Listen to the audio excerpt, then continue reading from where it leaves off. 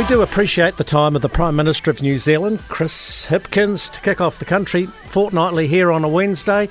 And I must say, every Tuesday you chat to Mike Hosking on ZB at the Mothership, and yesterday's interview, Prime Minister, was almost friendly. Have your people told Mike to play nice? I think maybe Mike would have been on the kombucha yesterday morning, but he did seem to be in a relatively jovial mood yesterday. It was made for a very pleasant interview, and long may that continue. Well, maybe Mike had seen the Talbot Mills poll, because despite all the bad things that are going on for the government and the economy at the moment, you're doing okay. In fact, you could probably form the next government. Well, look, there's still several months to go before we get back, get into the full-on election campaign. But it's been a tough start to the year for New Zealanders. But I hope what they see is that we're out there working hard on their behalf, trying to kind of really focus on the issues that we know matter for them. We know that the cost of living matters for them. We know that dealing with some of those big challenges like the housing crisis and climate change, we know that really matters to them. And I hope that they see that that's what we're really focused on. Did you realise that you'd written me a letter recently? In fact, I was away at a farming conference in Christchurch yesterday. I get back last night and here's a personal letter to me from the Prime Minister of New Zealand. Will this be about the increases to support? Strangely, it's dated the 30th of June 2023, and I guess that's just to cover your backside in case NZ Post are late in delivering it, Chris Hipkins. But you've sent me a letter about 20 hours of free early childhood education, removing the $5 subscriptions, free public transport, blah, blah, blah. There was nothing in your letter to me about what you're going to do for the productive sector, Chris.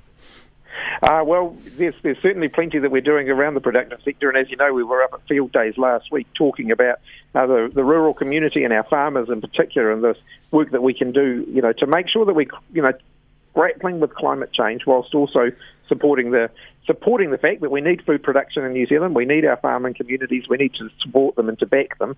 So it's a difficult balance, but I think, we can work together with the farming community to make sure we get that balance right. Did you take a message home from Mystery Creek? Because I think the best received politician there was Seymour, followed perhaps by Luxon, and the National Party policy around emissions pricing was generally well received by the punters. Are you listening to what the farmers are telling you?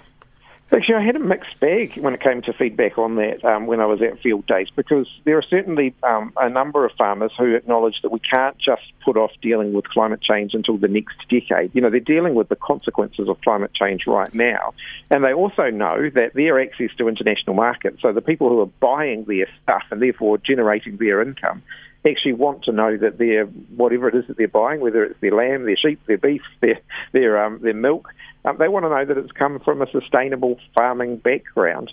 And I think that there are some farmers who are actually anxious about the potential consequence for our exports if we're seen to be dragging the chain on climate change. So, there's certainly a group of farmers who say, let's just worry about this later.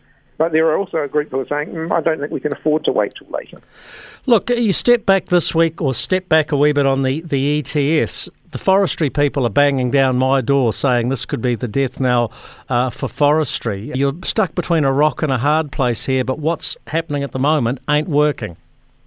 Well, the reason that we're looking at the ETS is that we actually want people to reduce their emissions in the first place, not just focus on offsetting them. So the ETS has been pretty good in terms of encouraging investment in offsetting emissions, so planting more trees, for example.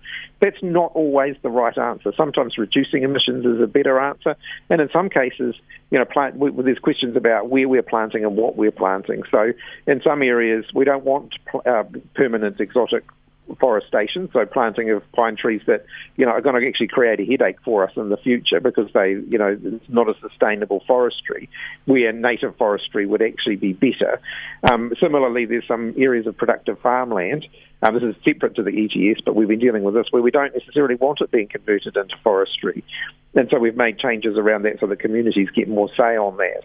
So, there's a whole lot of issues that we're grappling with around forestry, but is forestry important to New Zealand? Heck yes.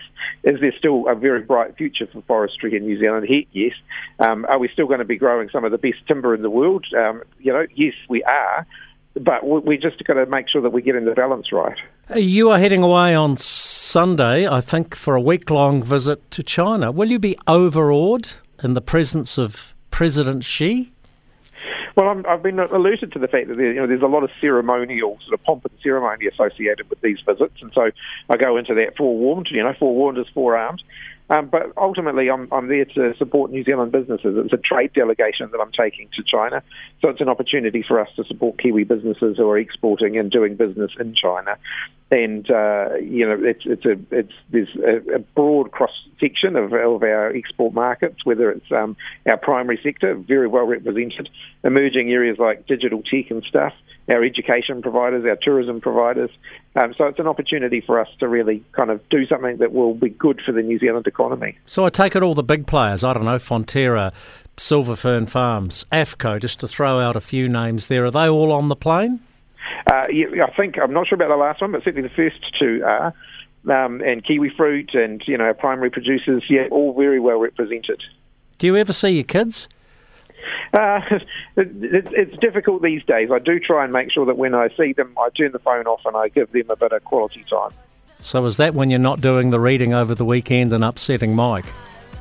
That's right. Oh no, Mike's my best friend. I won't hear you say a word against him. It's more fun when you're fighting. Chris Hipkins, thanks for your time. Good as gold. No worries. Good to talk to you, Jamie.